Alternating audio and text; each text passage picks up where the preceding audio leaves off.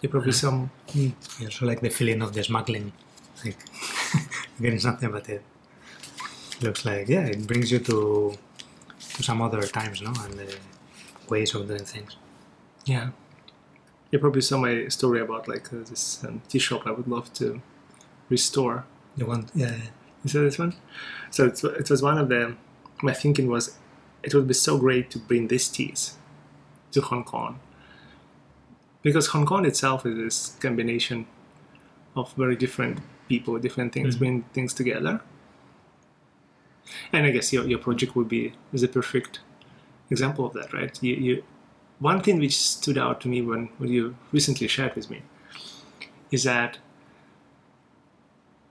even Hong Kongers don't realize how many different cultures played a role in building Hong Kong, in building institutions, in building different aspects of the culture, in bringing technology, ideas, energy to Hong Kong to become what Hong Kong it is today. The typical story of like someone looking from outside on Hong Kong will say, oh, it's because Hong Kong is situated near China and China economy was growing. That's the only reason why Hong Kong is so developed.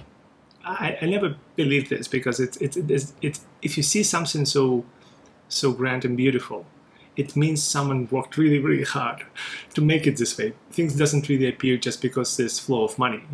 There's a huge flow of money in many other places, and quite often the flow of money actually devastates the place, because there's so many sharks who want to take money and don't want to invest them in the territory, and they're fighting between each other. Like, I'm from Russia, I know exactly how when you have a lot of money and oil, what happens with your country.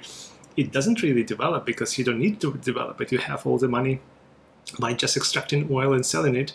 So basically people fighting for this money. They don't need to invest. They don't need to build. Hong Kong is very different. Hong Kong is not, this place when people just hooked to other source of money like China. It's not. Hong Kong is built. And can you tell me a bit more about your project, what you learned from that, doing it? Well, I think that was one of the things that we learned. Like this, I think there was a couple of the people that we interviewed were saying in similar words, like Hong Kong is built on the foundations of diversity, and that is a fact, right? So we can see everywhere these little touches of different cultures in different ways, like the presence of Indian Sikhs or Nepalese defending the place, or the colonialism by the British, or or the Pakistanis, or the Filipinos. So many different cultures that came here and made Hong Kong what it is. So that was the idea. Like there's a little bit. There's this message of Hong Kong is Asia's world city, and maybe that slogan is a little bit hollow. It's like, okay, tell me more, because it's mainly based on like the economic migrants for the past few years, but it's not like that. It's like, and we wanted to explore a little bit more, and not only like starting from what happened in the past to basically what is happening at the moment. So, and that was the crazy idea of how many nationalities are represented in Hong Kong. We are diverse, yes, but tell me more. So in the census, you get information about Caucasians. If you try to go deeper, maybe you get some, but you never get into every one of the cultures. There's nobody else has done something like this, of exploring every single culture. And the most important thing, what is the contribution from these cultures to Hong Kong? Yeah. So through this more than 1 year, we have got an insight on what is actually this contribution. What is the contribution from the different places? And it's amazing. Like it's, so many like social enterprises started by people that were not from here, and they made an impact in the society. But also like little contributions from every culture. So I think the conclusion from our project is that yes, I mean, very deep in the soul of this city is this diversity. That's what makes the magic of Hong Kong rather than anything else. So that combination of different influences of people, the creativity, the energy, you were mentioning about the energy, that energy is, I think, is a compound of the different influences that and the creativity to do things. That this can-do attitude that people in Hong Kong have is it's probably tied into the Chinese traditional way of work but I think it's also related to this influence of other cultures. So the way I'm learning, right? I don't know. I don't know Hong Kong culture to the extent I should. But one of the things I noticing about local Hong Kong culture is that it's a lot about perseverance, right? It's a lot about if you start doing something, keep doing it, focus. Don't do something small, but do it well, and do it very, very consistently, right? One of the things I really enjoy in Hong Kong is how consistent local restaurants. Right? They will be doing the same quality, high quality, every day for years and years and years and years.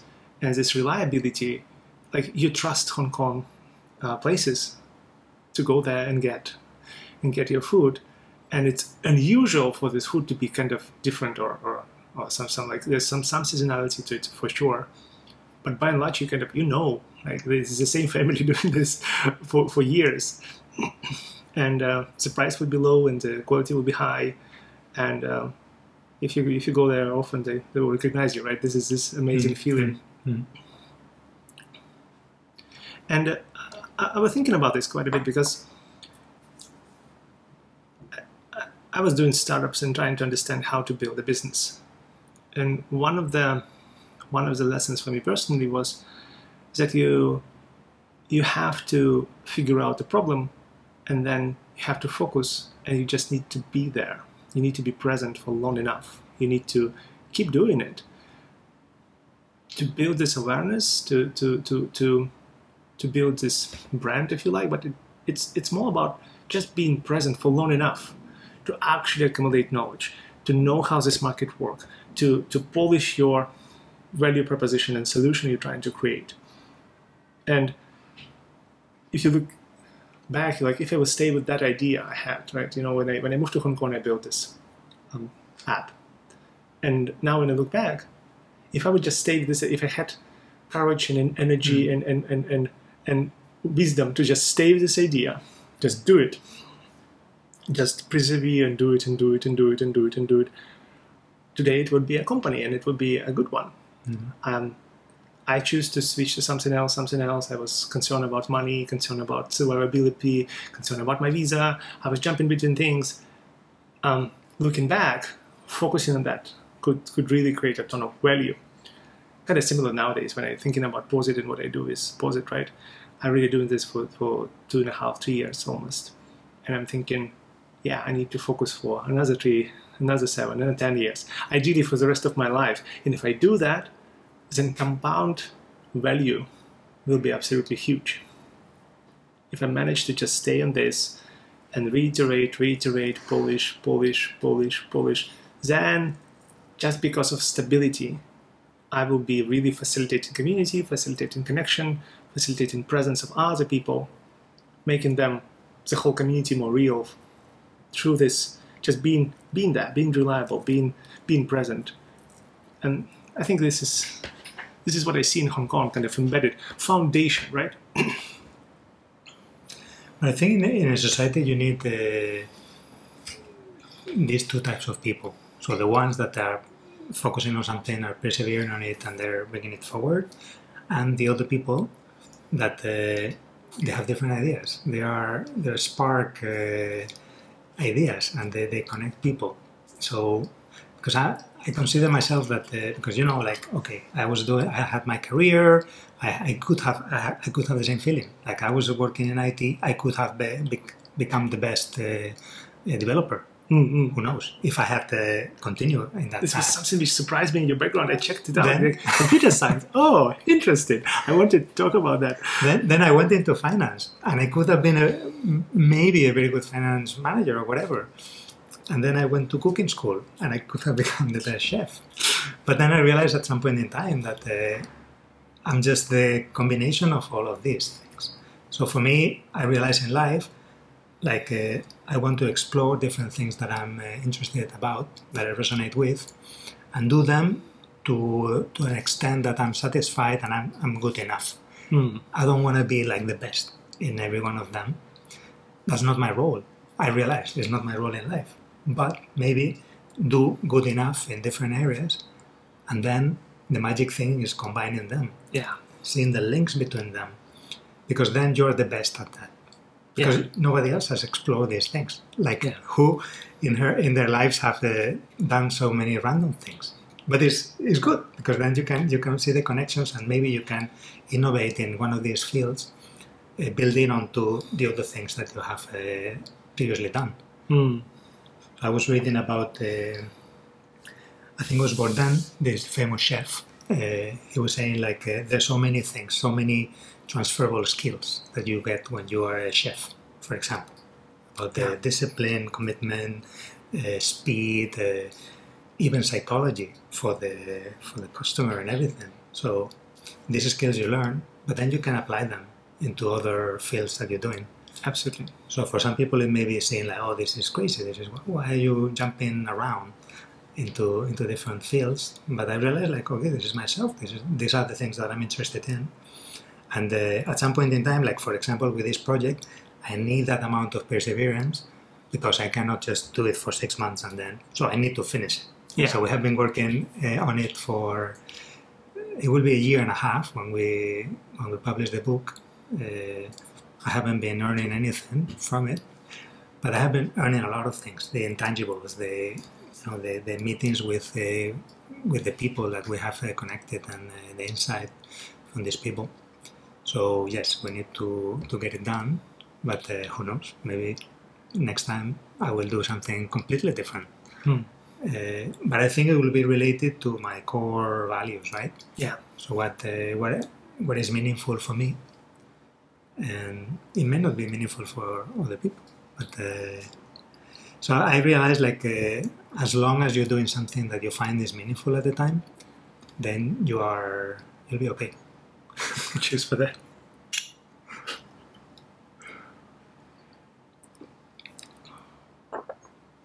It resonates with me a lot. It is my journey as well. I remember I was joking maybe 5-10 years ago. I was saying, hey, I'm a horrible designer. I'm a bad developer. That's why I'm a product manager. And it was half joke, but it's true that I was nervous sometimes that I never focused enough to be a good developer. And I was like, hey, maybe I need to. And this was what I was doing through my life. I was doing, like, say, focusing on design for some times and focusing on development for some specific technology for some time. Like, it was web development first and mobile development.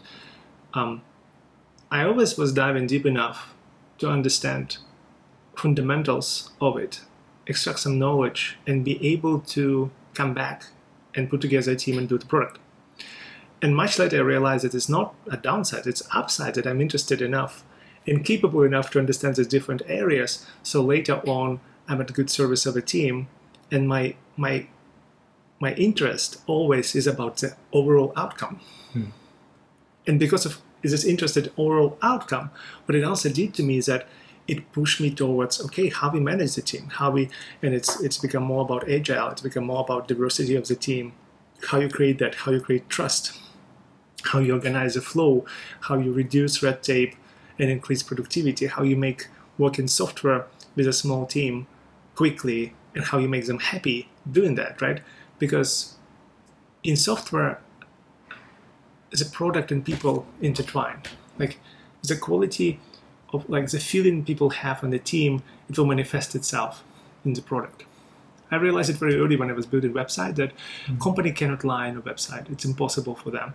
You open website and you can read between the lines and you know what the company is and how they're making decisions and what is the structure. If you like in 90s, if you open website and you see like CEO letter on the first page, you know exactly what type of company it is. They just, you know, it's coming true. Like later on, there was like agencies and all that, like, you know, you look at the website and it's really sleek and really nicely done, and then you check, oh, okay, it's New York agency who done that. New York agency express themselves really well. And even then, if you know that this is a fact, you can still look through that as a filter and get to like, okay, what was coming from that company? And you can, quite often you can spot like, okay, I know what your culture is through your website, which is kind of awesome, right?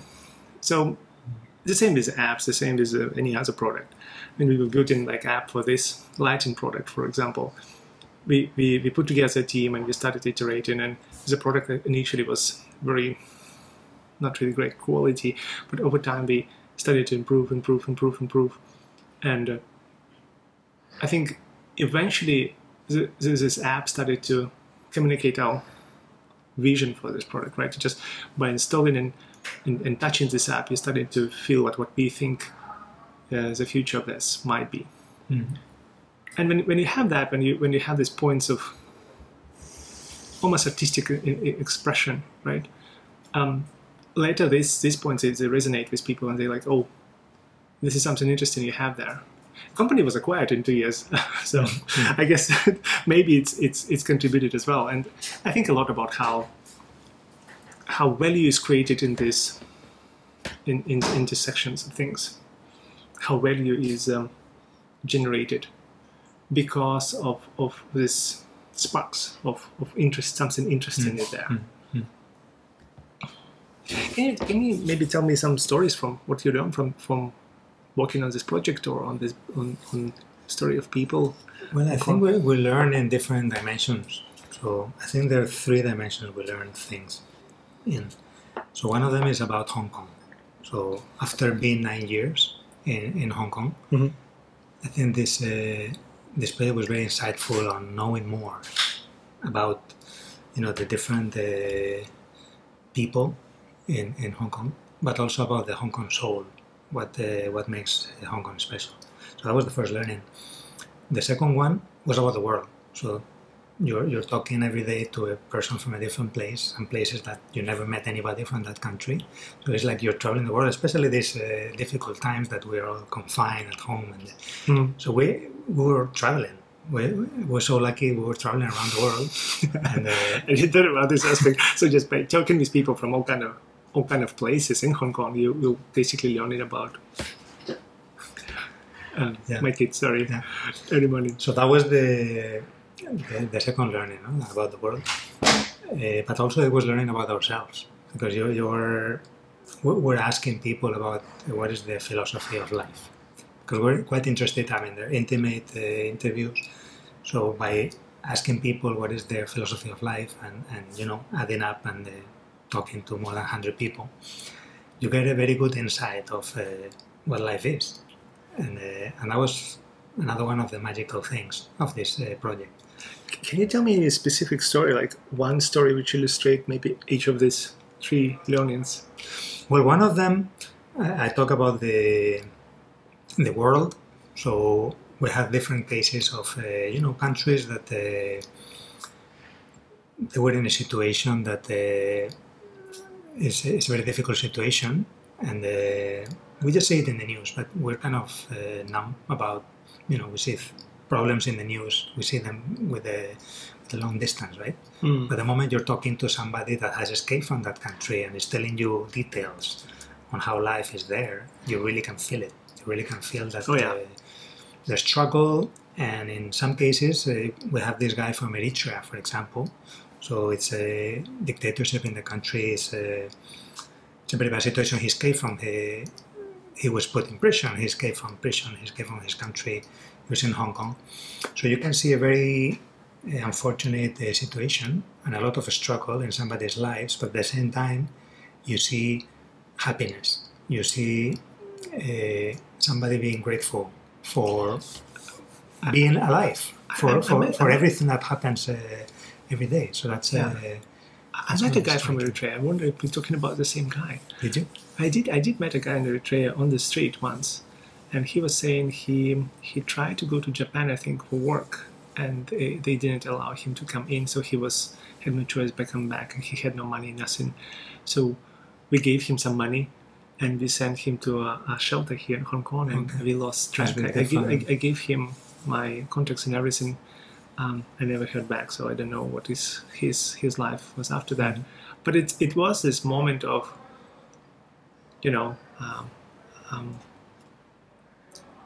I remember how my life was in Russia, but when you moved out and then you kind of grow up, and your life changed over time, it's hard to viscerally feel it, right? So when I met him, and he was super polite, very grateful for help, and he also was he didn't have a shower for 2 or 3 days, so he was very, very concerned about his body smell, and he was so apologetic about that. And I was thinking, like, it have nothing to do with who you are, right? You're just in this situation, in this environment. You happen to be in this very unfortunate position right now. He's actually a professor. Like we talked. Like I bring him to MTR and help him to go to a church we have, which providing shelter and shower and everything. But he was not really knowledgeable about the city, so we went together to MTR to show him how to get there. And we were having a conversation. And through conversation, he's a professor of history. I think he was learning quite old, and he was start talking me about the story of Eritrea, what's going on there, how he feel about it. It definitely like resonated so much with experience. I guess anywhere when the situation is really bad, when human potential is completely squeezed. Like he had a good education, he's a good person, he have good outlook at the life, and he's this horrible situation in the middle of Hong Kong, not knowing what to do, and completely kind of detached from his family, and kind of failed to go and start working on this enterprise in Japan, which was like very low paid job, but it was a lifeline for him and his family, right? But the difference is in Eritrea, the government chooses for you where you need to work. So it's not your choice. I mean, we take it for granted, like, okay, we have an education and then we choose a job. So maybe this work in Japan, no matter how it was his choice. Oh, yeah. So that was a good thing, because it's probably the first time in his life that he could actually choose. I think I'm first generation in my family who lived through Soviet Union, who had this choice as well, right? So my parents, they didn't have this choice. They had to go and work for, I don't remember how many years, but I think 5 or 6 years first after uni, you distribute it somewhere, right? And government decided for you what you're going to do, and you don't really have a choice. It's not like private education doesn't really exist in Soviet Union, right? So you have to go through this path.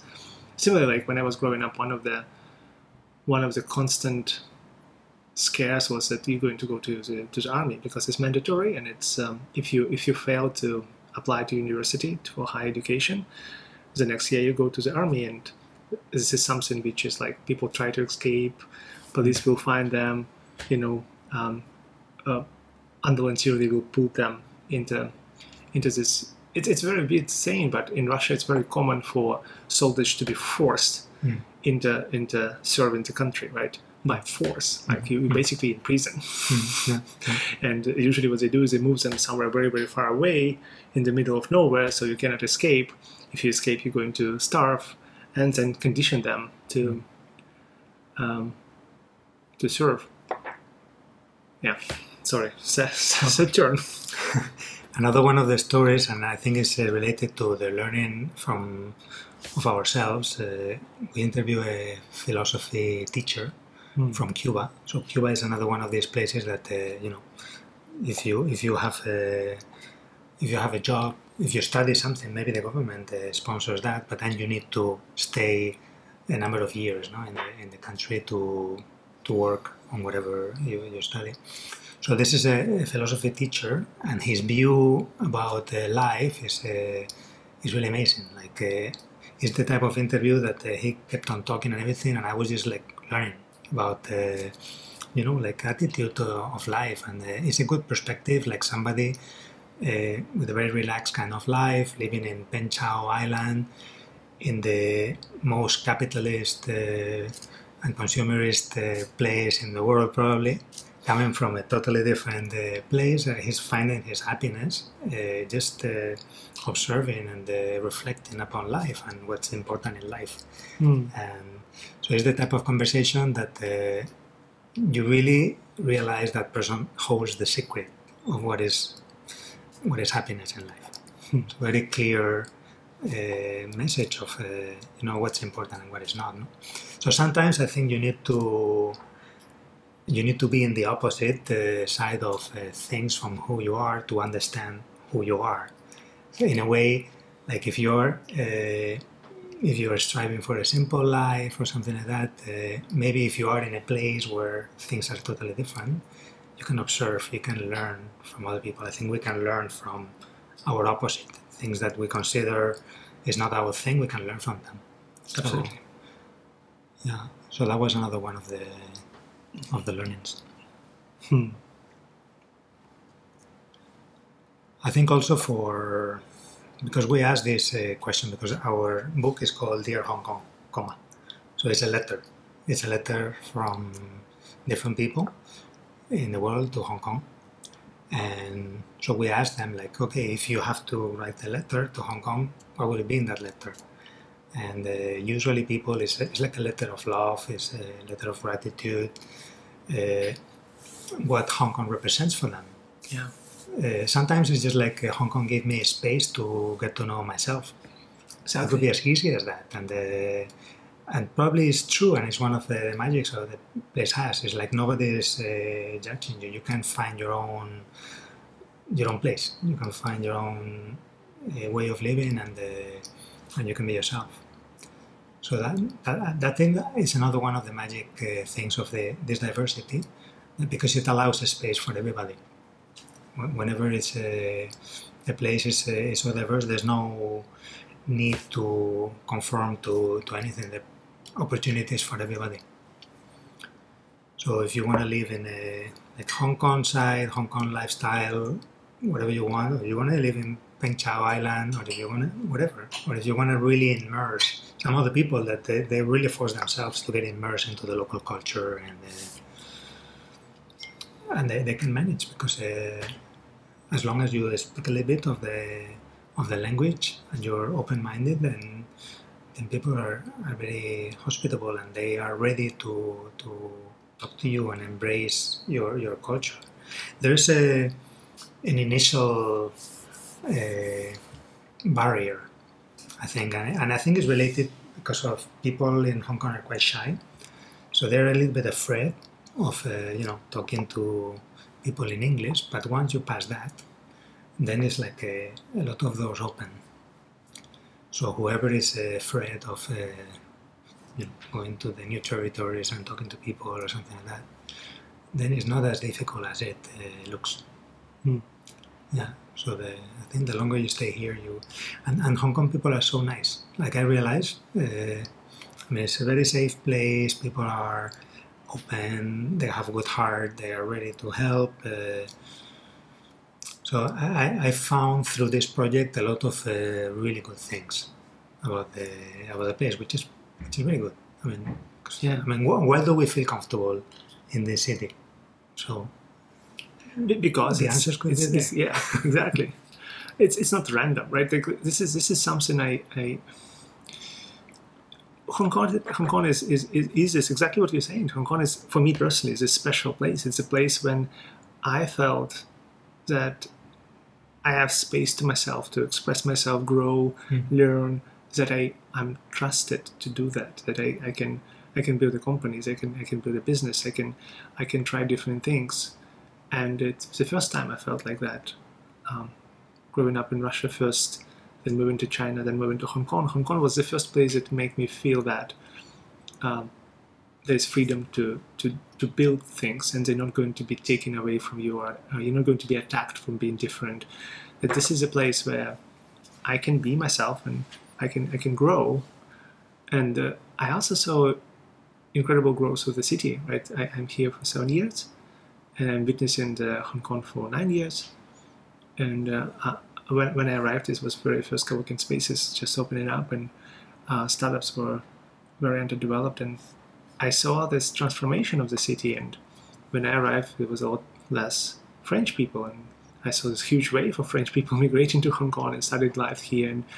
And I guess the same with Russians. Many Russians moved here as well. I don't know the numbers, but and I was looking at all of that and I'm thinking like, wow, this place is, if it just continue like that, it will be this incredible, absolutely incredible hub for innovation. And before I moved to Hong Kong, my dream was to move to Silicon Valley, to San Francisco.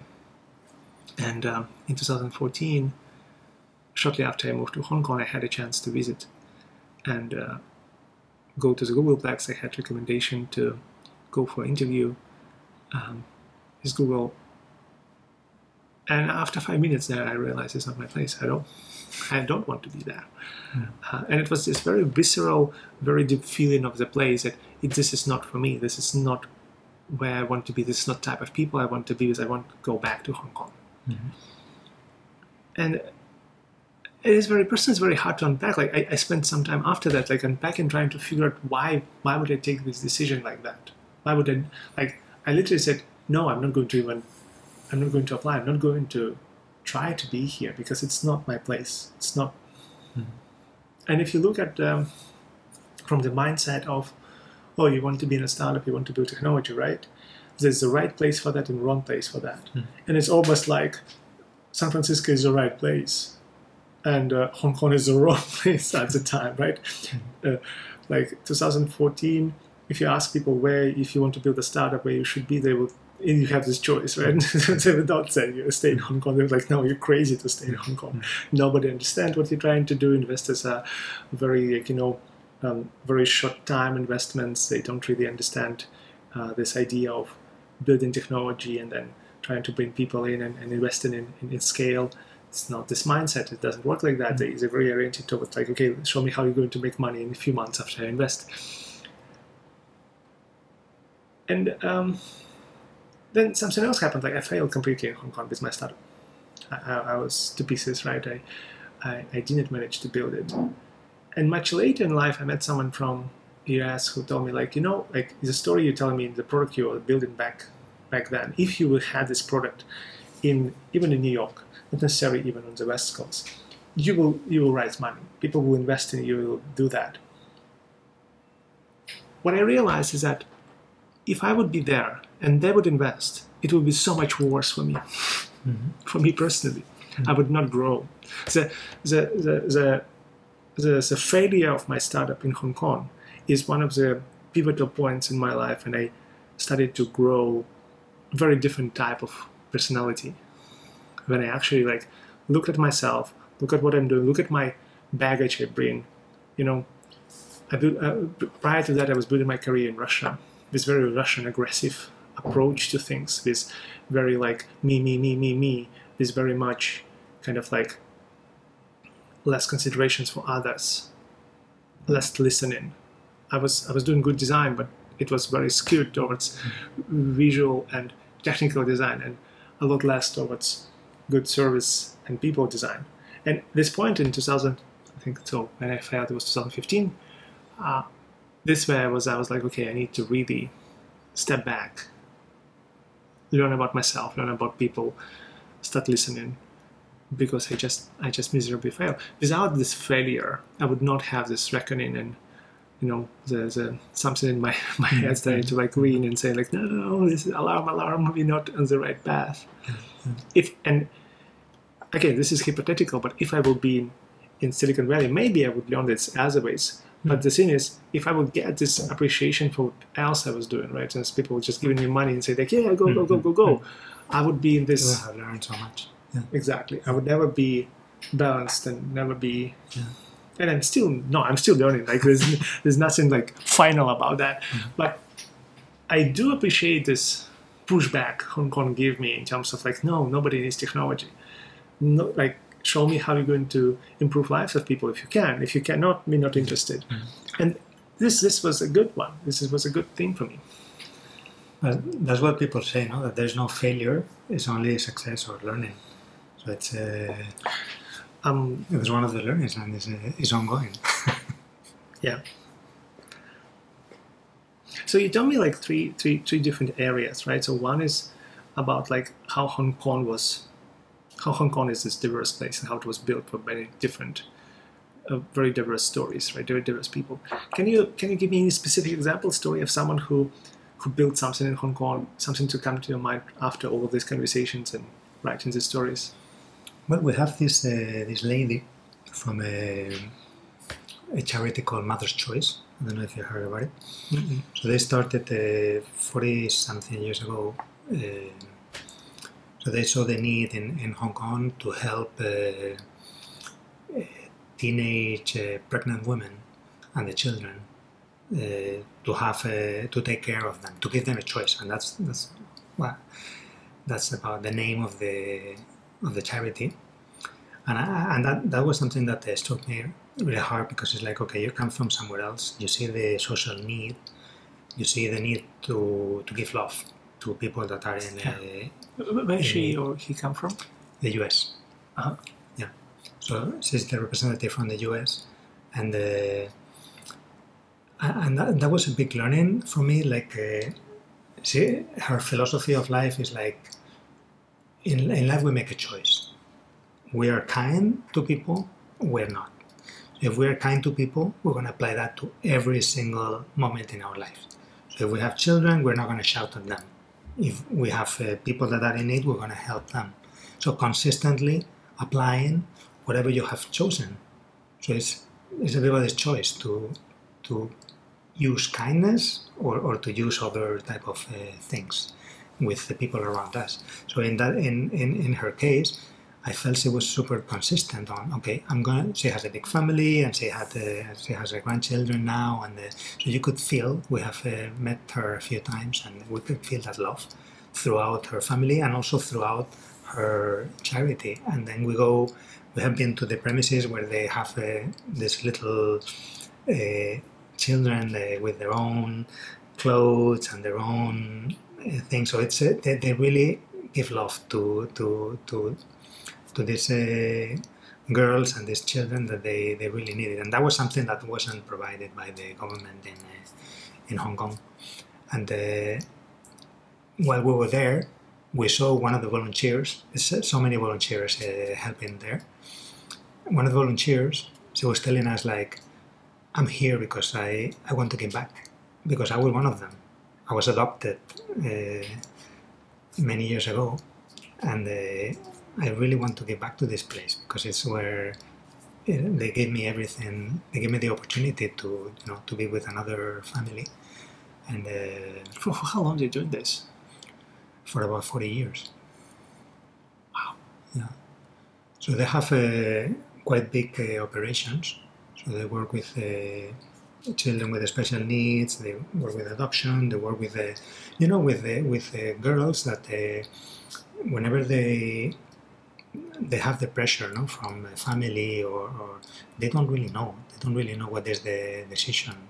Yeah. Should I have the baby? Should I not? Yeah. And they believe, like, we give you a choice. We tell you what's there for you, and then we come with you, and we facilitate it with love. And that's the important thing, and that's what they give. Also, our representative from Canada is from Impact Hong Kong, Jeff Rodmeyer.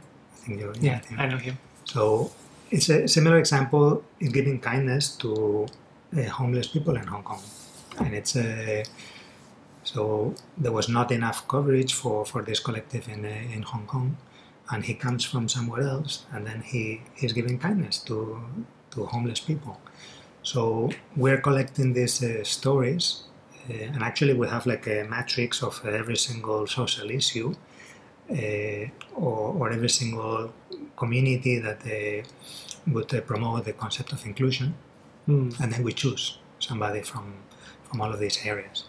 So our project, in a way, also is a collection of these contributions to the social tissue of Hong Kong, done by foreigners. And in some cases, not even foreigners, because we have the lady running a Subin Foundation. She was born in Hong Kong. She is 4 generations Indian, but she was born in Hong Kong. So how can we say she's a foreigner? She's been here all her life, and this is her place. And we have found quite a lot of people that they were born here, but for some reason they were considered as not fully locals. And that's an interesting story. Like, what does it make somebody local? Which are the ingredients to define like, oh, you're a local and you're not? That's quite interesting because like I think it was like 60% of people in Hong Kong they have migrant background. Yeah. Or even more. So if most of us are migrants, then how can we say you're a local, you're a foreigner? And then we don't talk to each other. So our project is about this conversation. And probably the thought that we're all migrants actually helps. Because we're all the same. Absolutely. There's definitely this cultural mix in 60s and 70s, right? Lion Rock spirit, and this mix of descent from mostly from China, mixed in together, but they come from all kind of backgrounds in China, and they also, many of them were fleeing China, right? So this unity of them working together, I think this one great example of inclusion, but it's inclusion still in some boundaries. They at the time probably would say I'm Chinese, right? And there's something which changed recently in Hong Kong, where people start saying I'm Hong Konger, right? And it's culturally very interesting for me. When I saw this, there was one of the graffiti during the protests when it was saying Hong Konger is not defined by race. For me, it was very important to see that there's someone who believed that in Hong Kong, in these young Hong Kongers, because for me it's given me a chance to be a Hong Konger, being recognized by Hong Kongers as Hong Konger, right? And for me, the way I see that, it's a magical transformation which was a very long time in cooking, right? But it's potential for this Hong Kong, even more inclusive Hong Kong, which is not just, inclusive kind of behind the scene, but Hong Kong which is recognizing that and saying like, hey, actually this is our identity. We are Hong Kongers, and we embrace that, right? And I think this Hong Kong had, and maybe still have, this chance to rise in this identity and kind of reiterate on that. 60s and 70s, it was about Chinese coming here from all kind of backgrounds and melting together and creating this melting pot. And there was huge separation, like another layer is British, another like colonial background. And then what was happening for me in my mind, and I may be absolutely wrong about that because I want it to be this way, right? Over the last maybe 20 years, is that this opportunity of mixing it further. When I saw a lot of American-born Chinese come back to Hong Kong saying like, hey, maybe this place would be better for me because I don't feel at home in US, right? There was a lot of people who from different cultures, like as I mentioned, with the French, Russians, came to Hong Kong for this promise of having a better place to live, better place to work, opportunities, and starting to melt in when they like. There's two very different mindset I see this. One is this expat, and the expat mindset is that I will take the best from this place, right? And then I will go back to my home country for my pension. It's one story, like it's very transitional, temporary. But even people with this mindset initially quite often starting to realize, hey, this is community, I'm part of it, I contribute to it, I get so much back. And I think Hong Kong have tendency to give people this feeling that, hey, I want to be part of that. I want to be this part of this international kind of crack in the world when everything falls in this crack and it's not there and not here. It's in between. It's this weird territory. For me, this was this beauty of Hong Kong, this idea of a place in between. It's a wrong place. Where so many people come together, and what unites them is more about human than your nationality or your. Yeah, because I think in the world we spend so much energy on trying to defend our identity as if it's something very solid, which is not, which I don't believe it is. It's something, and I think Hong Kong is a proof of that it's something dynamic. I mean, it's ever changing. So this concept of purity, of identity, I mean, we see now in the world. I mean, the world is more globalized, and we are not pure. And that's a good thing. So I think that the moment we change people's conception about this purity, and the moment they see somebody else different as an opportunity to learn and to grow, then I think that the place will be way better. So people will see each other in a totally different way. So I think it helps to think in the terms of what is the identity, what is the. So it's a collection of many things, and it's a good thing. It's a strength of Hong Kong that is changing so much, and it's people coming in different, as you say, different layers, different waves of people from different cultures. So I think we should forget about this concept of us and them, which is a very human thing, right? This is me and this is you, and we are different. Try to abolish that and say, like, okay, we are all human. We have our differences, but we have a lot of commonalities as well, and we can learn from each other. And it's for everybody's. It's everybody's objective to just live in peace and happy. So why are we all the time trying to separate? I don't like you because you're different. That doesn't make sense, right? So maybe a long time ago, when we were in the savannah or something, like hunting animals or something like that, then we needed a tribe to be able to, get the more animals and survive. Now we can survive. So being together, we can survive nowadays. We have enough resources. We have evolved so much that, for humans, I think it will work better if we kind of collaborate more rather than separating ourselves behind flags or countries or religions or whatever. Yeah. And we know that from, again, I'm coming to this conversation from my background of building innovative products and technology. And we know that in technology, we're trying to build this agile, interdisciplinary teams, and we seek in diversity in terms of backgrounds. We need, like, if you want to build a good digital product, you need someone who understands the domain space, right? If you work in healthcare, there needs to be someone from healthcare who working on your team, right? You want someone with good design. You want someone with engineering. It's very different. It's a very different mindset. It's almost like, to simplify, it's like left and right brain, right? So it's very different people, and you need them to trust each other. You need to create environment. If you want innovation, you want to embrace diversity.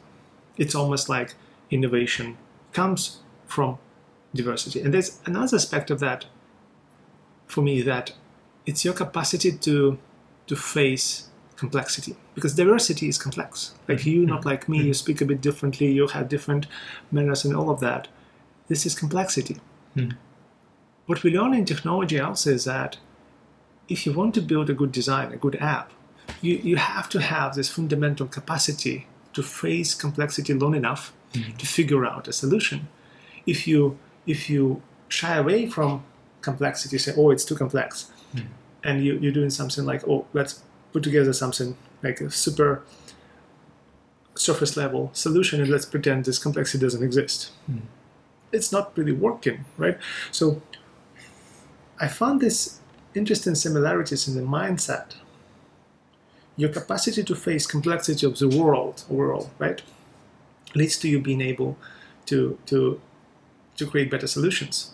But also your capacity to face complexity also allowing you to include a lot more people in this conversation, saying yes to many more things. There's fundamentally in design, you can find two concepts. One is less is more, and this idea of reduction, simplification, focusing on why this exists. But it also could be that this reduction, simplification, if you've done it too early and you say like, hey, we're going to design only for cis white folks, it may simplify and solution could be beautiful, but it will also exclude in a ton of the world, of complexity of the world, right? And there's another approach which is called yes is more. And yes is more is a relatively new thing, and it was architect in Danish architect. He built this agency big, and he said like, no, less is more is horrible idea. Actually, yes is more. And what he mean by that is that first you have to include the whole world. Like the way he designed buildings, he going into community and he studying community and he trying to hear all the voices from the community, and then he built a space for them. And he built it a lot more sustainably because of that. He built it in a way that facilitate community interactions and reinforce community. And his spaces, the places he creates, they have tendency to create even stronger communities, to kind of like build on that. Like he listened from community, bring it together, and then what he built helped them to kind of level up. This idea of yes is more, it's not really a contradiction with less is more. It's still like you need to take all of these inputs, you need to face all this complexity, and you still need to create solid, simple, he using very simple materials, he using very, very unit kind of like modular approach.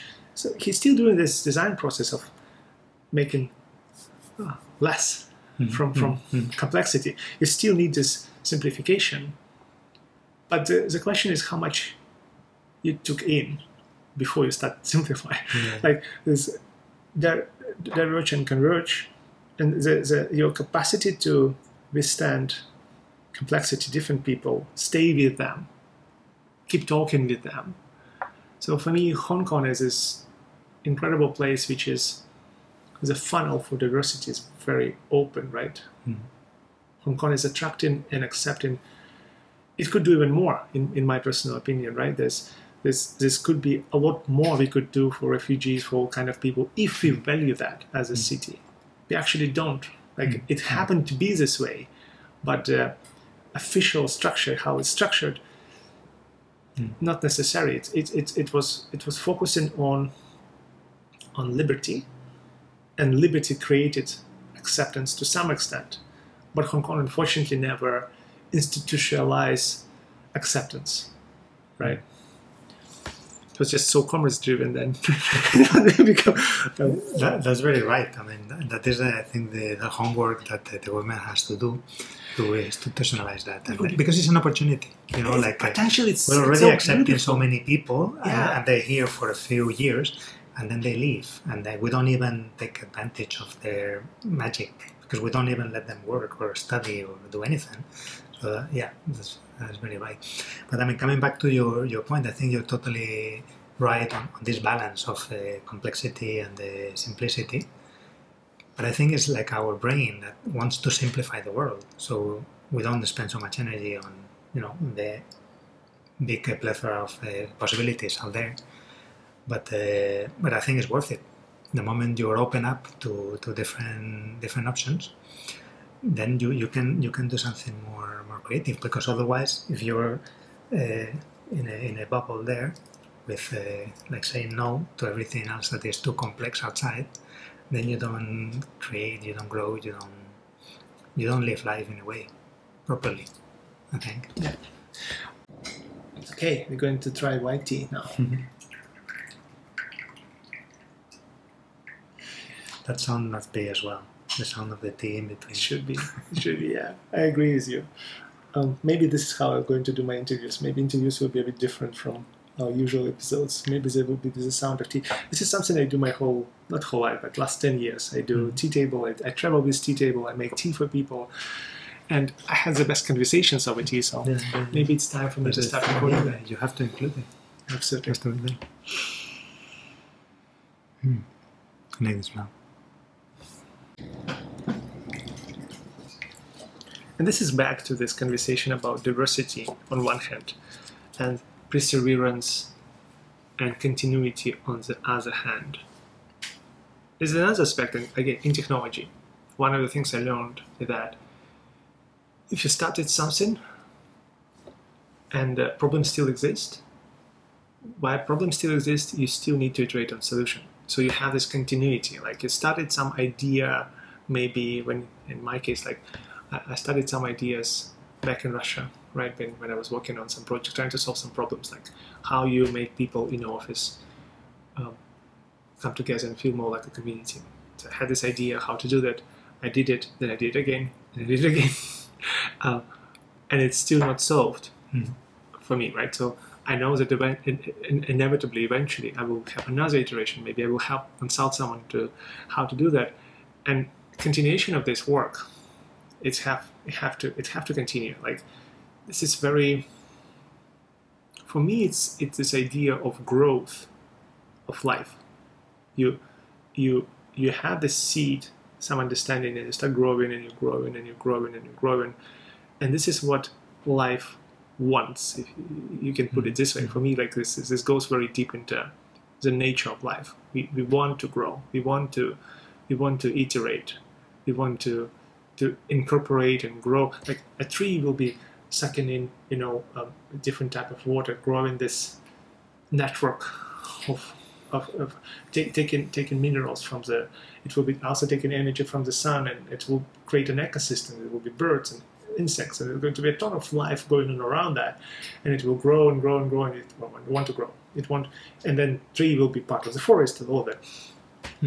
Similar with any technological product, when they built the first operation system in the 70s for IBM, one of the realization of the guy who worked on that, Brooks, he wrote some notes and then he released these notes as a book.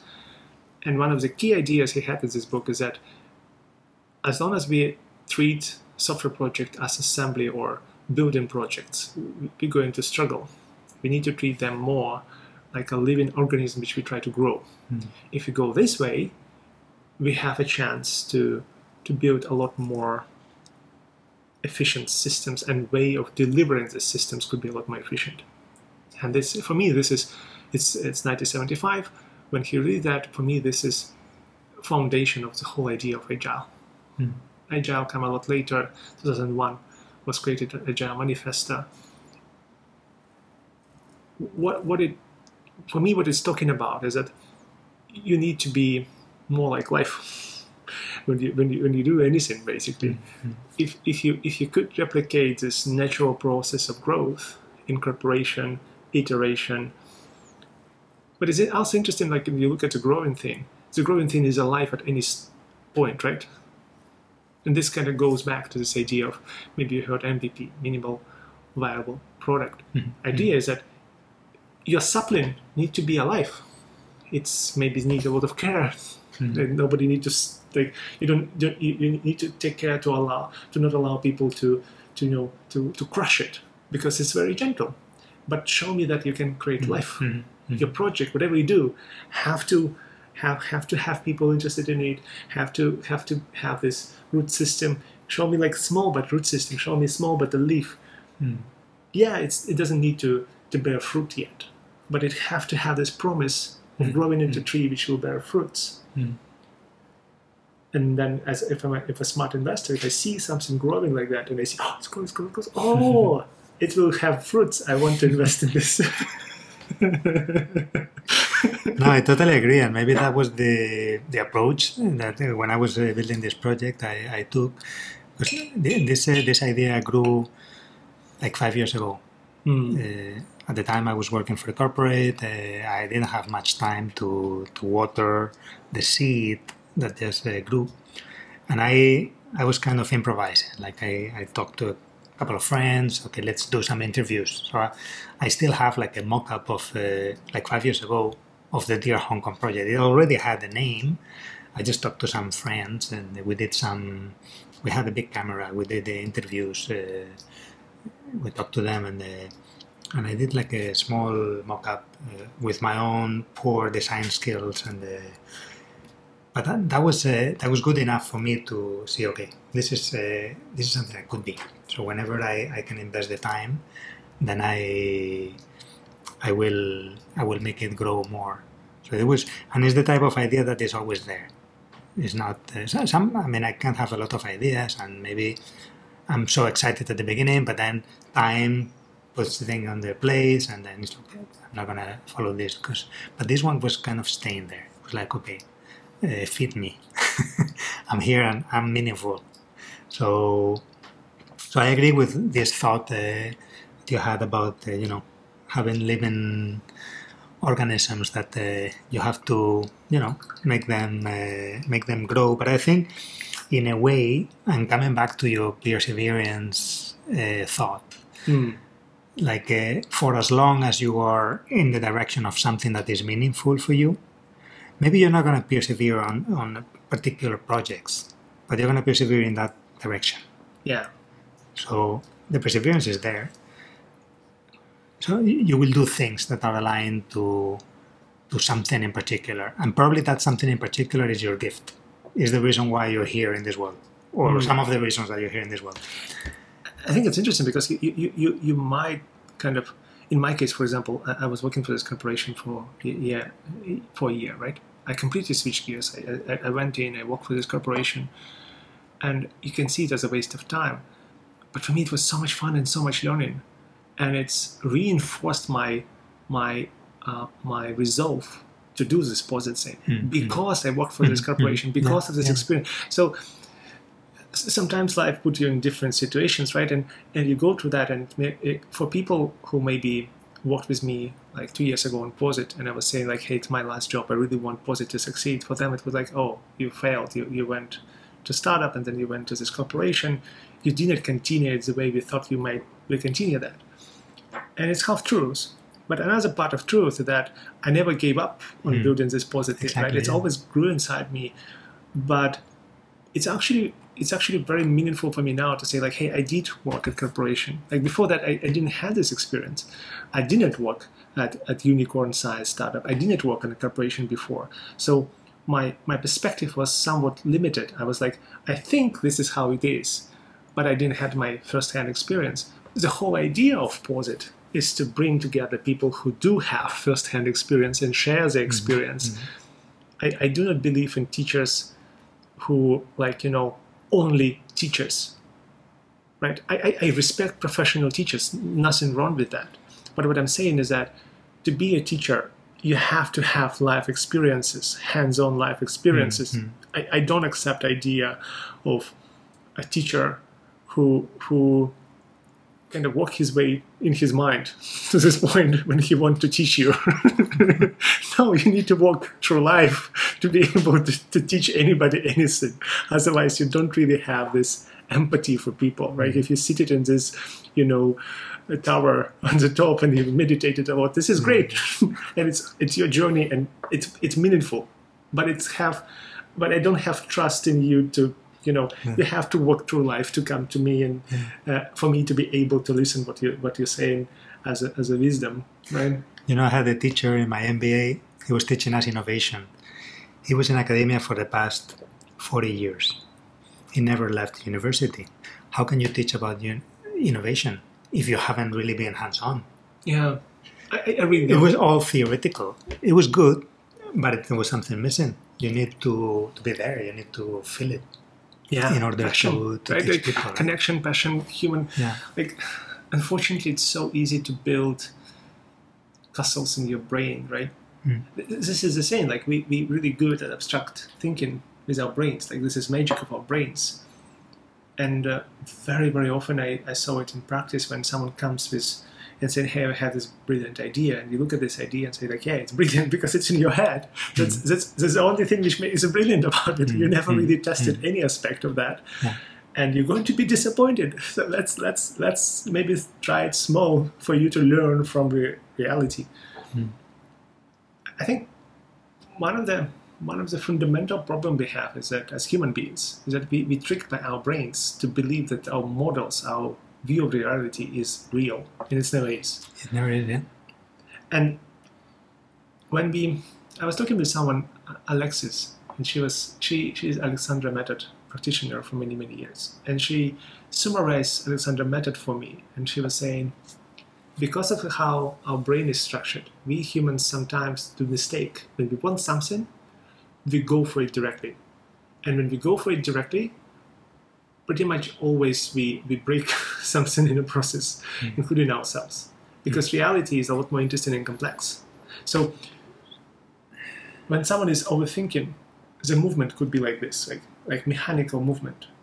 Mechanical movement is not natural for the hand and for the body. But if we overthink, if we in our brain trying to control everything, we will start doing robotic, unhealthy movement.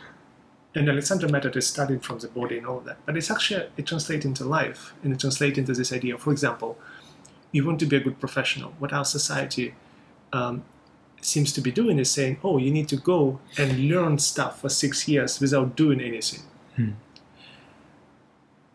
And this is not how it works. But this is how a brain reflecting on reality might build a model. Oh, to be able to do this stuff, now I need to know all of that stuff, right?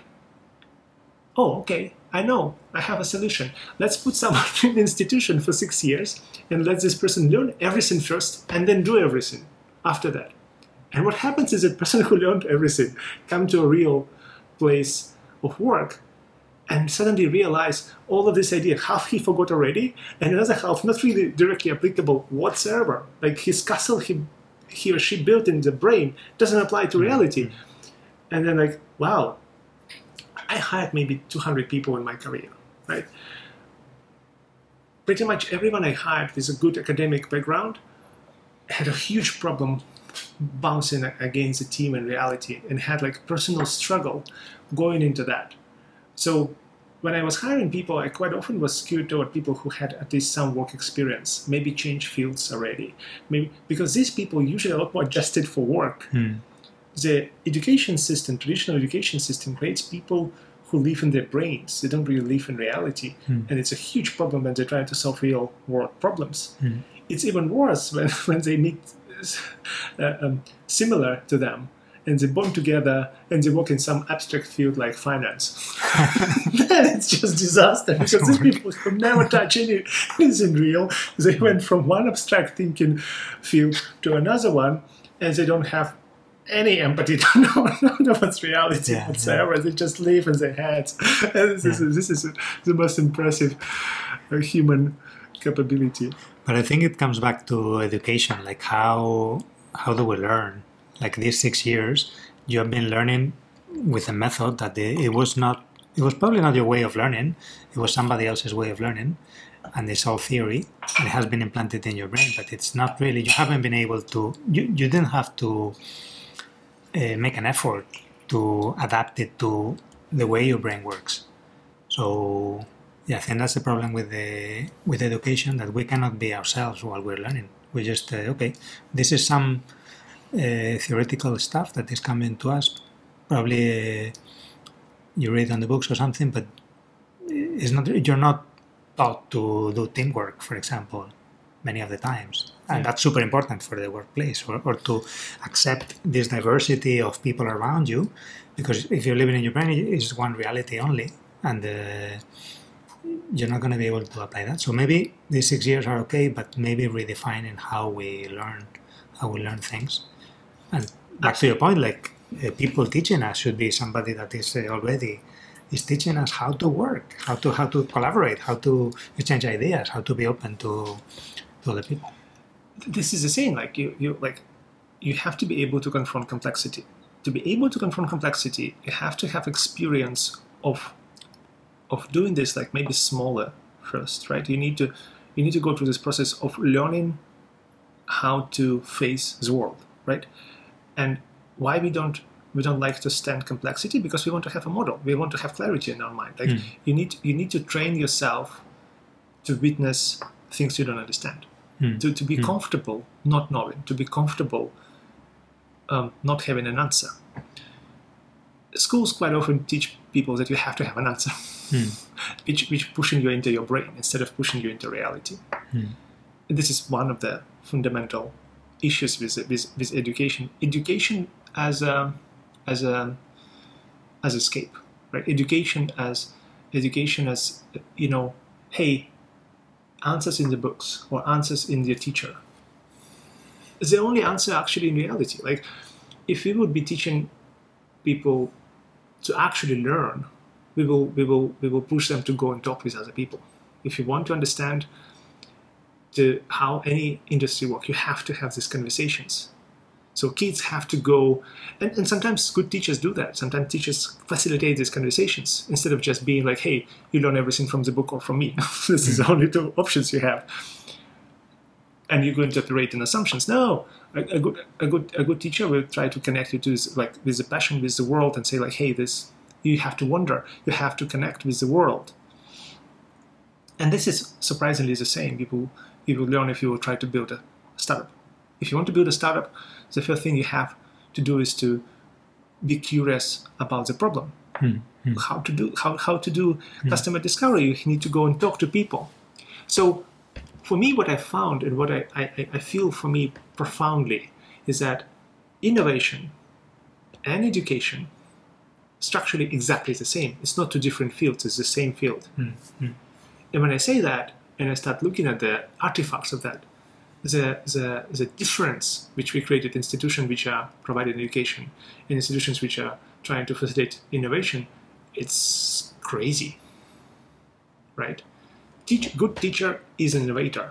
Good teacher have to be this person who have a vision, can inspire you, and capable of learning. Like, to teach someone how to learn, you need to be a learner.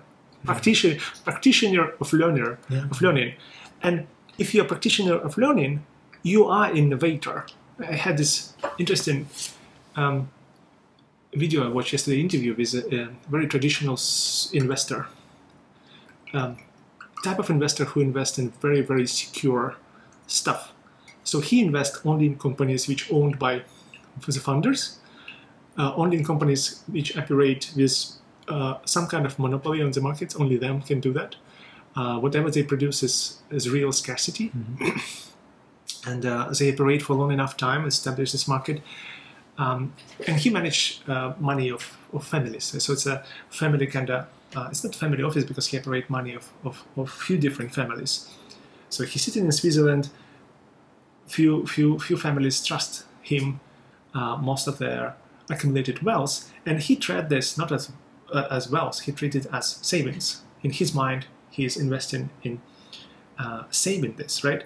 And he was saying a few things which resonated. First thing is that it's a lot harder to preserve something. Like, if you need to just keep money, it's a lot harder to make money. And another thing is I noticed about what, like, as an aggregate of everything he was saying, is that he's constantly learning about the world. He's one of the most curious person around, right? He's constantly trying to understand how the like, for example, one of the company he invested in is a company which is doing small plastic detail which goes in every airbag, security airbag for cars. So it's a growing market. It's a big one. It's a small tiny component. There's only one company which does it. This small tiny knows how to do it and does it for the whole world, because it's crazy complex chemistry, because you want it to be super reliable. This is the thing which is definitive for, is it going to react or not? And it's small plastic part. And there's only one company who does that in the whole world. So for him, this is ideal investment. But to be able to know this is an ideal investment, you need to look at very detailed understanding of the world, and then you need to do another thing. Instead of talking about, what is the price of on the market of this thing, you need to what is actually worth. This is something he repeated multiple times. So this is the hardest problem we have as human beings, to understand the value of things. We don't know. The markets we created today, financial markets, they have tendency to go up or down. Like, things could be underappreciated, overappreciated to crazy extent, because the smartness of the market is actually not that great. Like the way markets operate is a lot of feelings, a lot of emotions, and very little deep analysis. So the players like him and like Bridgewater, for example, another company which does that, they really go very, very deep. It's a knowledge-based businesses. They go very, very deep in trying to understand the reality. I really admire these businesses for what they do. Yeah. Yeah, go ahead. Yeah, I think you touch on two important things. One is internal, and another one is external. So the curiosity has to be there for whatever thing you do. And I think it comes, from teachers to work with that and spark that curiosity about the world for students. That's very important. But also for students to understand what is there, and let me use the word diversity, internal diversity of the things that we are really talented about, or the things that we're really interested about. And that's an internal process. Instead of society telling us like, no, as you're a kid and you have curiosity for this thing, they tell you, no, you're not going to be a musician because that doesn't make money or something like that. And then that part of you, it's suppressed. It's like, no, you're not going to explore that area. So I think the first process is for us to really tap into the things that we're really good at, we're talented about. No matter how diverse they are, it doesn't really matter. But those are there, so it's a question of embracing that diversity. But also from the external part, I think is this to understand this complexity in the world, and I think it's key to realize like there's not only one reality. We think that we see one reality. There's so many, and I think that's a fundamental point in people's lives when we realize like it's not only one reality. There's so many. So if I meet somebody that has a different point of view, and I understand, well, as there are so many realities, this is one of them, and it's valid as mine, it's complex, yes, but the moment you are in terms with that complexity, then you can really work together with these different views. And for me, that was a fundamental point in which, and it's related to the ego. So the ego is telling us like, you have the truth. You hold the truth for whatever is in the world and defend it. No, forget about the ego. I mean, there's so many realities and they're equally valid. And we just have a perspective of the world from what we have learned in the world. So I think the combination of two things are little keys for innovation, creativity, acceptance, everything else. So everything that we're talking about with those two little things can be improved so much, like in a workplace, in creating a product, and dealing with people around. If we're clear on who we are, and we are clear on the different realities that are out there, then we're going to be fine. Yeah. We're going to be respectful to others, and especially we're going to be respectful for ourselves. We're not going to be harsh on ourselves, like, I didn't do this, or no, I did my best with the knowledge I had, and that's my journey. This allows you to grow. Like, yes, if you never failed, it means that you can make another jump, like another iteration of that. You can grow. This acceptance of yourself and others, what it's allow is for everyone to grow. And this is like it's perfectly tied it back to Hong Kong. It's an incredible place when so many people can grow because of the overall environment of acceptance, overall environment of, hey, we all from all over the place, we're all different. It's all right. Like we couldn't accept that as a default, right? Instead of expecting only one type of culture. And sure, Hong Kong is not all united around that. There's some people living in Hong Kong who never left their home country. Like they bring the home country with them, and they living in this bubble, and they said, "Oh, well, I only talk with another Americans or another Polish people or other Russians. Right? This is my culture. I will bring it with me." And there's some people living in. I remember in China, especially when I lived in Guangzhou, there was so many expats who was living in constant hate. Like they hate the place. Like they live there. They even acknowledge that this is beneficial for them, but they hate the local culture. They hate the place. Like there's a typical conversation in a bar is like how much I hate this place today. And for us, when we moved in, we were like. We like tea. Like we would like to learn about local culture. We like one of the biggest things for me when I moved to China first is that how much I don't fit with others who moved there as well. Like how much I felt completely out of this expat bubble. I didn't want to hang out with expats, and it didn't really work. Similarly, when I moved to Hong Kong, we already were like, hey, we were considering this place our possible home. So let's explore it. Let's be here. Let's be present. Let's try to give back. Because with my business and my wife business, we both see it more like a way to be part of this society than just a business, right? What she does, she makes zero money, but she promotes local artists and she makes sure that art space is more connected. Through her work, even professionals in the space quite often learn about others doing openings, other galleries, other places. Through my work, people find better jobs, connect, learn about his experience design, and hopefully product management, all of that as well. You can see through these choices as well, like we want to be part of this society. We don't just want to take something good for us and say, hey, I hate the place, but it was nice. Bye. For me personally, Hong Kong was this hope to have this hub for my life, to have this place which I can go home, when I can come back, when I can feel connected. But I think, in your case, my feeling is that, this place provides the soil for people like yourself. Like you're a connector, right? You like to connect people. You like to. I become one. It's not in my nature, I think. I don't think so. Maybe it is. I don't know. Maybe it is. Yeah. And you discovered it now. I was super lonely, and I was very introverted person for most of my life. But I can see that. I can see that, and it's not like you created something fake. It's like it's you.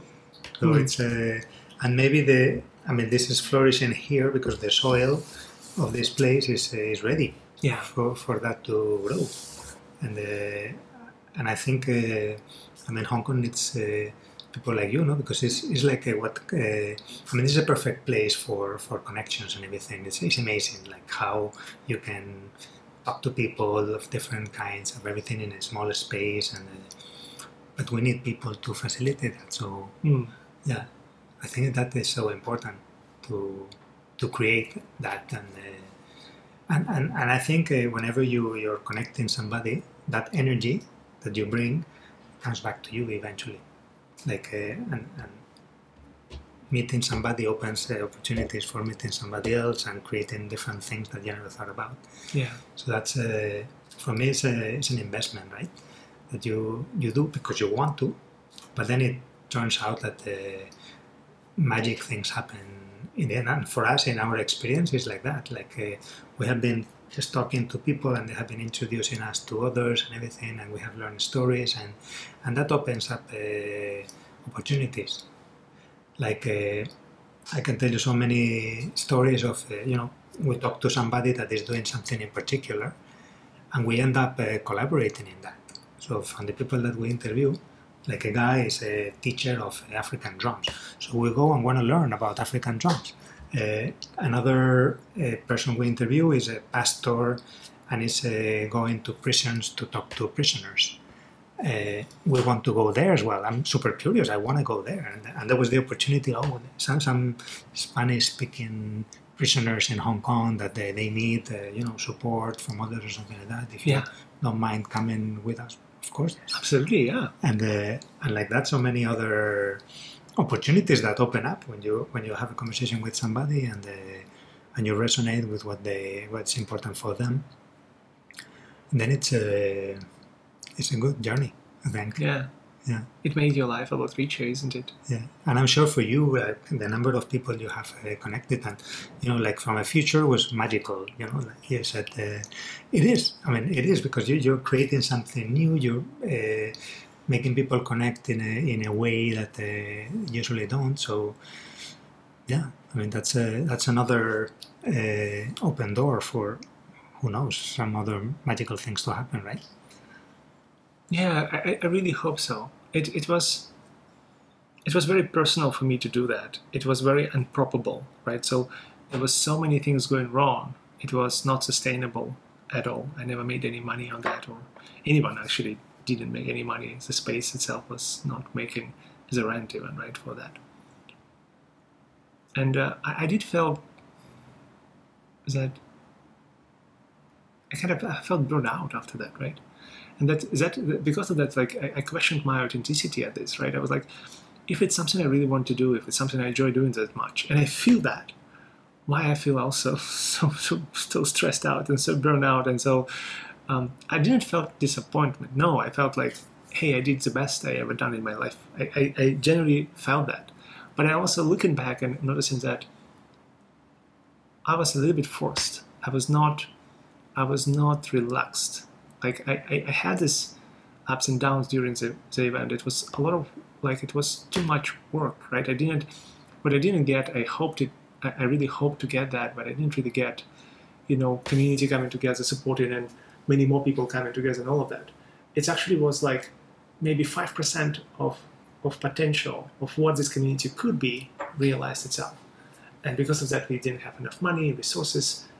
Nevertheless, it did come together. It was interesting that it was almost at the point of complete failure, but it wasn't. It was a success. And then, of course, like my idea and decision at the time was that I'm going to do this every year. And I did it in January, February, March, COVID, social unrest and reaction to this social unrest. And at this point, I felt burnt out after doing that, and I was like, maybe I will never do it again. Maybe I will never have an energy to do this again. I didn't have energy to continue even meetups and anything, right? My plan was to have meetup every month, to have conference every year, to have a lot more things going on, like to build up this momentum and have a conference, and then almost immediately start another cycle, right? Mm.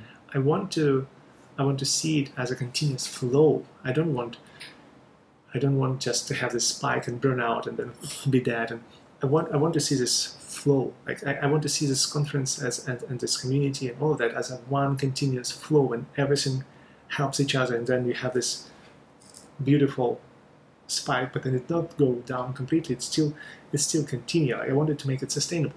Mm. I want this idea of sustainable innovations. This is something I want to facilitate in others. This is how I want to see this community being a sustainable, innovative place.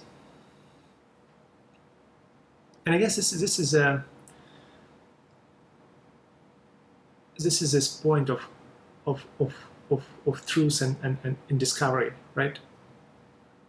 I have a vision for it. But it is not easy to take my voice, which I kind of found my voice, right? I found what I want to do.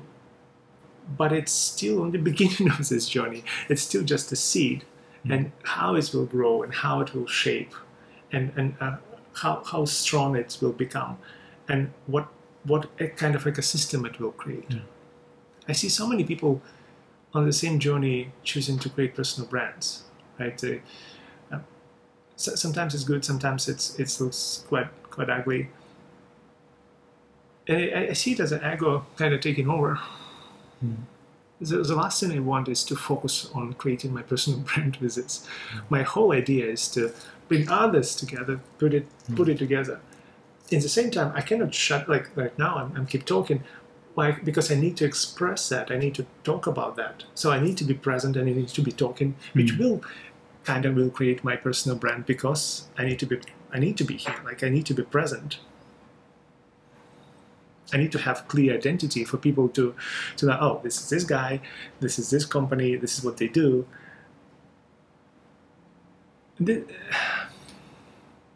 I guess this goes back to this Alexandra method, right?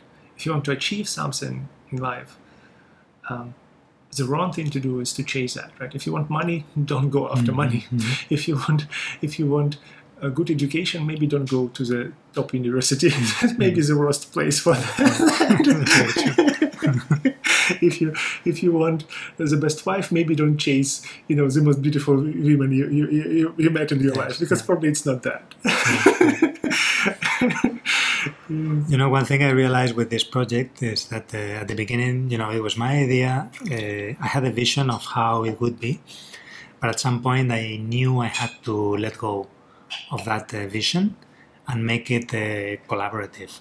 So I remember you told me that. So that was the turning point, that I left my ego aside and said, okay, this is not my project anymore. It's a collaborative project. So I started, with Egi, we started working together, accepting input from different people, the photographers, the designer herself, 50 volunteers that we are already working with.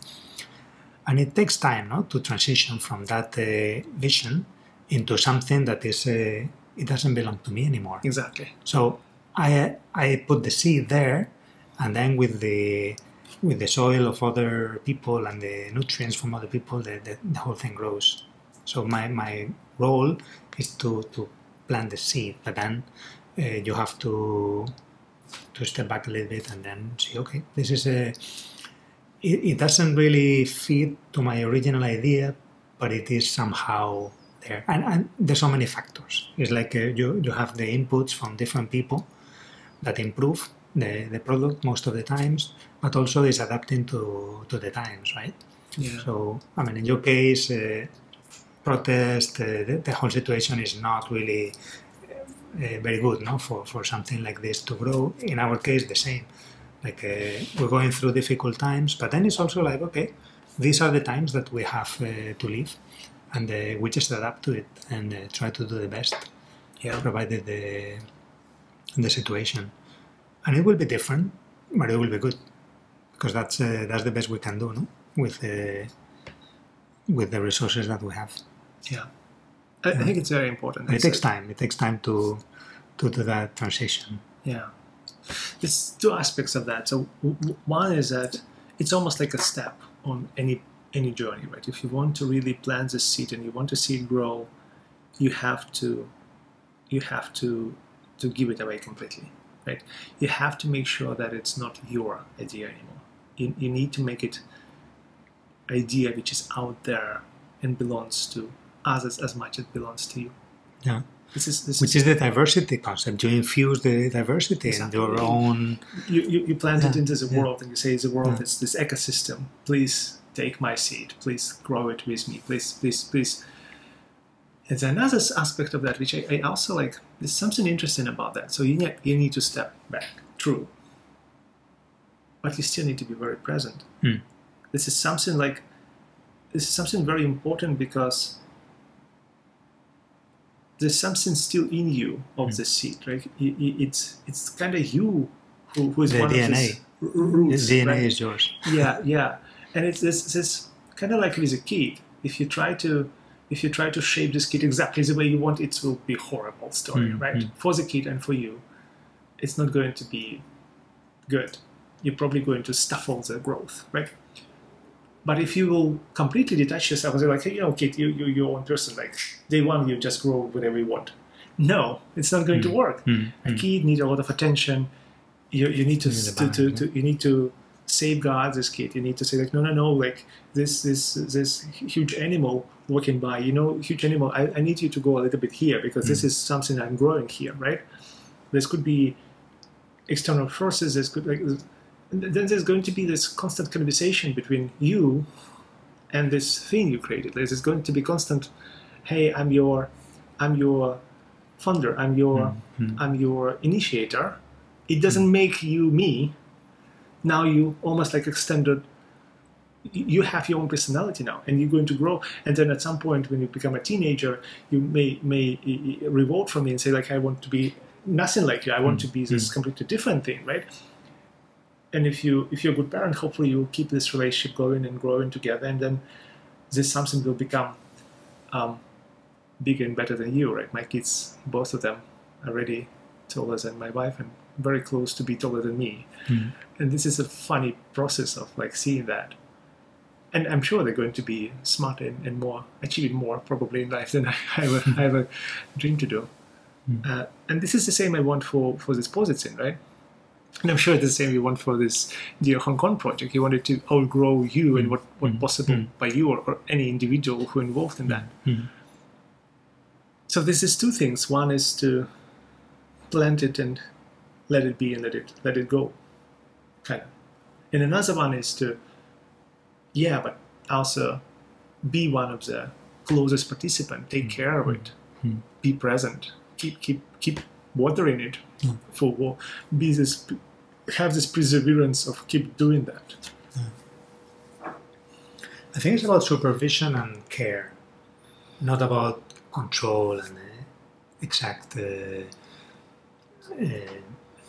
planning of how it's going to be. So it's an entity that is growing there, but you kind of take care of it. You maybe put the limits on where it can grow. That's a good thing, and you supervise it and you care. How many times I heard these stories of founders, after a year or 2 or 3, saying like, "Hey, this growing something I don't recognize. I don't want to be part of this anymore." That's true. It's very, very common story. And then this story of, usually story of ego, when the founder at some point saying, "You know what? I'm going to take control back. You all assholes, you did something wrong with my tree. I'm going to reshape it now. I'm going to go back and I need to take a company private and like all of that, right?" It's a very, very common story of human beings being like super frustrated. Like I planted this seed, it was growing. While it was growing, everything was good. Now you're trying to do something like absolutely wrong. This is my perfect thing. Yeah. Or it happens that you create something, it grows, and you don't recognize the baby anymore. And then you try to create on your own something similar with your idea. Another typical story. Yeah. That thing is growing to what the market wants, and what the majority of people want, but you're going against it, probably driven by your ego. It's like, "Oh, this was my original idea, and I feel comfortable pursuing it." And oftentimes that doesn't work. So the other... And sometimes it does. Like there's the same group of people. I was fascinated to learn that was the same group of people who created Siri, then left from Siri project, created another one from Samsung, sold it to Samsung, then left and created a third one. And it was still the same concept, the same as they were trying to plan this thing. And you can see it as a story of ego, but it may be also a story of, okay, we need to plant a lot of type of these trees and see that maybe one of them eventually will be the tree we will really like, because we still believe that this place for whatever they like doing this is smart artificial intelligent digital assistant, right? They believe that it needs to be better, it needs to be more conversational, blah, blah, blah. And this is another thing, like this. I keep thinking about that. Like, I participated recently in hackathon. And hackathons is this miniature worlds. Like, in a hackathon, you can see this dynamic, like it's a lot of emotions always, like it's burning people, like this 48 hours of trying to build something quickly. There's so much because there's so much going on there. I enjoy participating because every time I do, it's a transformative experience for me. And for the very first time ever, I participated just 3 hours. I joined the project, I liked the idea, I was exhausted, I didn't have energy to really like jump in and participate fully. What I decided to do instead is that I looked at the very beginning at the idea and I decided to put it together, this clear visual and clear description, and just let it be. And explain to the whole team, like, hey guys, I'm sorry, I'm tired, I'm going to give you my thinking, I'm going to give you an idea, and I'm going to step back. And the vision I shared with them is that I don't really care if you succeed or other teams succeed. If this idea was it and express it, I build it on top of your idea, so it's not mine, it's yours anyway. And another thing that the best scenario I see that someone else will get inspired by that and do better than we do, because I really want to see this outcome in the world. I don't care who owns it. I don't care if we won or lose. And I step back, and then next day they were one of the winners of this whole thing, and they can with see your it's not mine anymore, right? So Okay, I don't really even want to say if it's mine or not. They built something. But they build up on your suggestion. I did influence the way it's growth, and is it manifestation of exactly what I said? No. Did I help them to structure their thinking? I hope so. Did I propose a very specific solution, but more than solution, I propose vision for the problem, right? And it did resonate. We had a very good conversation, and it's even if they build something opposite, which they didn't, but I can imagine them building something very different, right? Still, this conversation is shaped the way they think. Like, if I tell you something you disagree with me, right? Does it mean that I didn't influence you? I did influence you actually quite a bit. Like by saying you something which you don't like, you now understand better what you do like. Or unfortunately, this also could be that you just reacted to that and you don't want to be opposite and be playing this game, right? This could be genuine process of growth through that. It could be just a mental games we're playing with each other. In this project, they end up creating a tiny bit of the product of what I kind of outline with them what it might be, and I hope it one way or another will find its way and grow into something. But I think that also ties up with this concept of diversity, like the person you disagree with is going to teach you a lot. Yeah. So look for somebody that is different from you in the way of thinking, in their background, and whatever, because that's going to be your teacher. Yeah. So, and that's something that we intuitively don't do. It's like, oh, I want to be with my tribe. Look for somebody super different than you. Yeah. And then you're going to grow. You will learn a lot more. It will teach you things. I mean, with our project, also we force that. Like, we may have our political views or we have preferences about a certain type of people, but we force ourselves, like, okay, we're going to choose somebody that has totally different political views than us. Yes. And we're going to choose somebody that has a totally different view of the world than us. And we just put them together. And yeah. I don't remember the exact quote, but it was something like, I disagree with this man so much, I need to go and talk with him and learn from him. Right? This is that's a very good quote. This idea, right? Like I think he's a complete asshole and doing something horrible, so I need to go to talk with him and learn from him. What's going on here, right? This is interesting that, of course, given that people are genuine, right? Like, given that this is coming from a place of being genuine, not just like, it's a waste of time, and it's just, again, mental game. We're very good at that. We can throw each other for hours and hours, especially on the internet. It's very easy, right? Nobody cares about this conversation, or maybe one part doesn't care and another part does care, and it's very easy to play with the emotions and keep fighting and creating this flame. It's called, like, a lot of emotions, like holy wars and all of that, especially on the net. It's so easy because people cannot see your face. It's easy to trick them. You can be this trickster, keep saying horrible things, and they keep reacting, and you enjoy this reaction. And the only thing you actually care is about just sucking their attention and destroying their life, because the only thing we actually own in life is our attention. If I manage to take your attention, I won, kind of. I'm not sure why they want to win this way, because it doesn't create anything new. It just destroys, right? Destroys time, destroys others. But in terms of fundamentally, right? What would be the highest level of dominance over others? They give me attention. I don't give them any, right? This would be, I dominate you completely. I suck in your life, right? But for as long as people are being authentic, then we learn, right? Yeah. When people come in from a good place and they disagree with you, this is perfect. This is so much you can learn. This is something I do when I worked, like, in State Corporation on a big project recently. Actually, the project was small, but potentially big in terms of impact.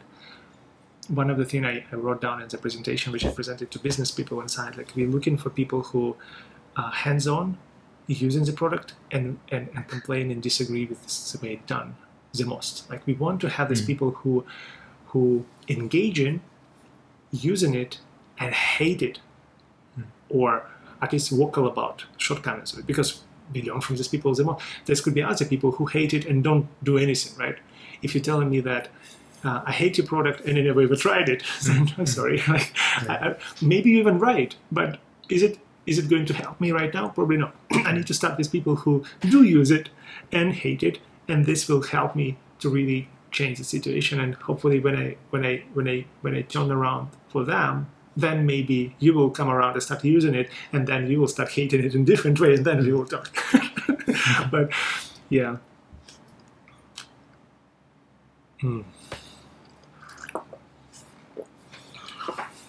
I think we have a problem with you.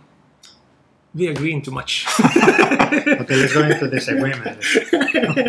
Let's find the topic we disagree on violently.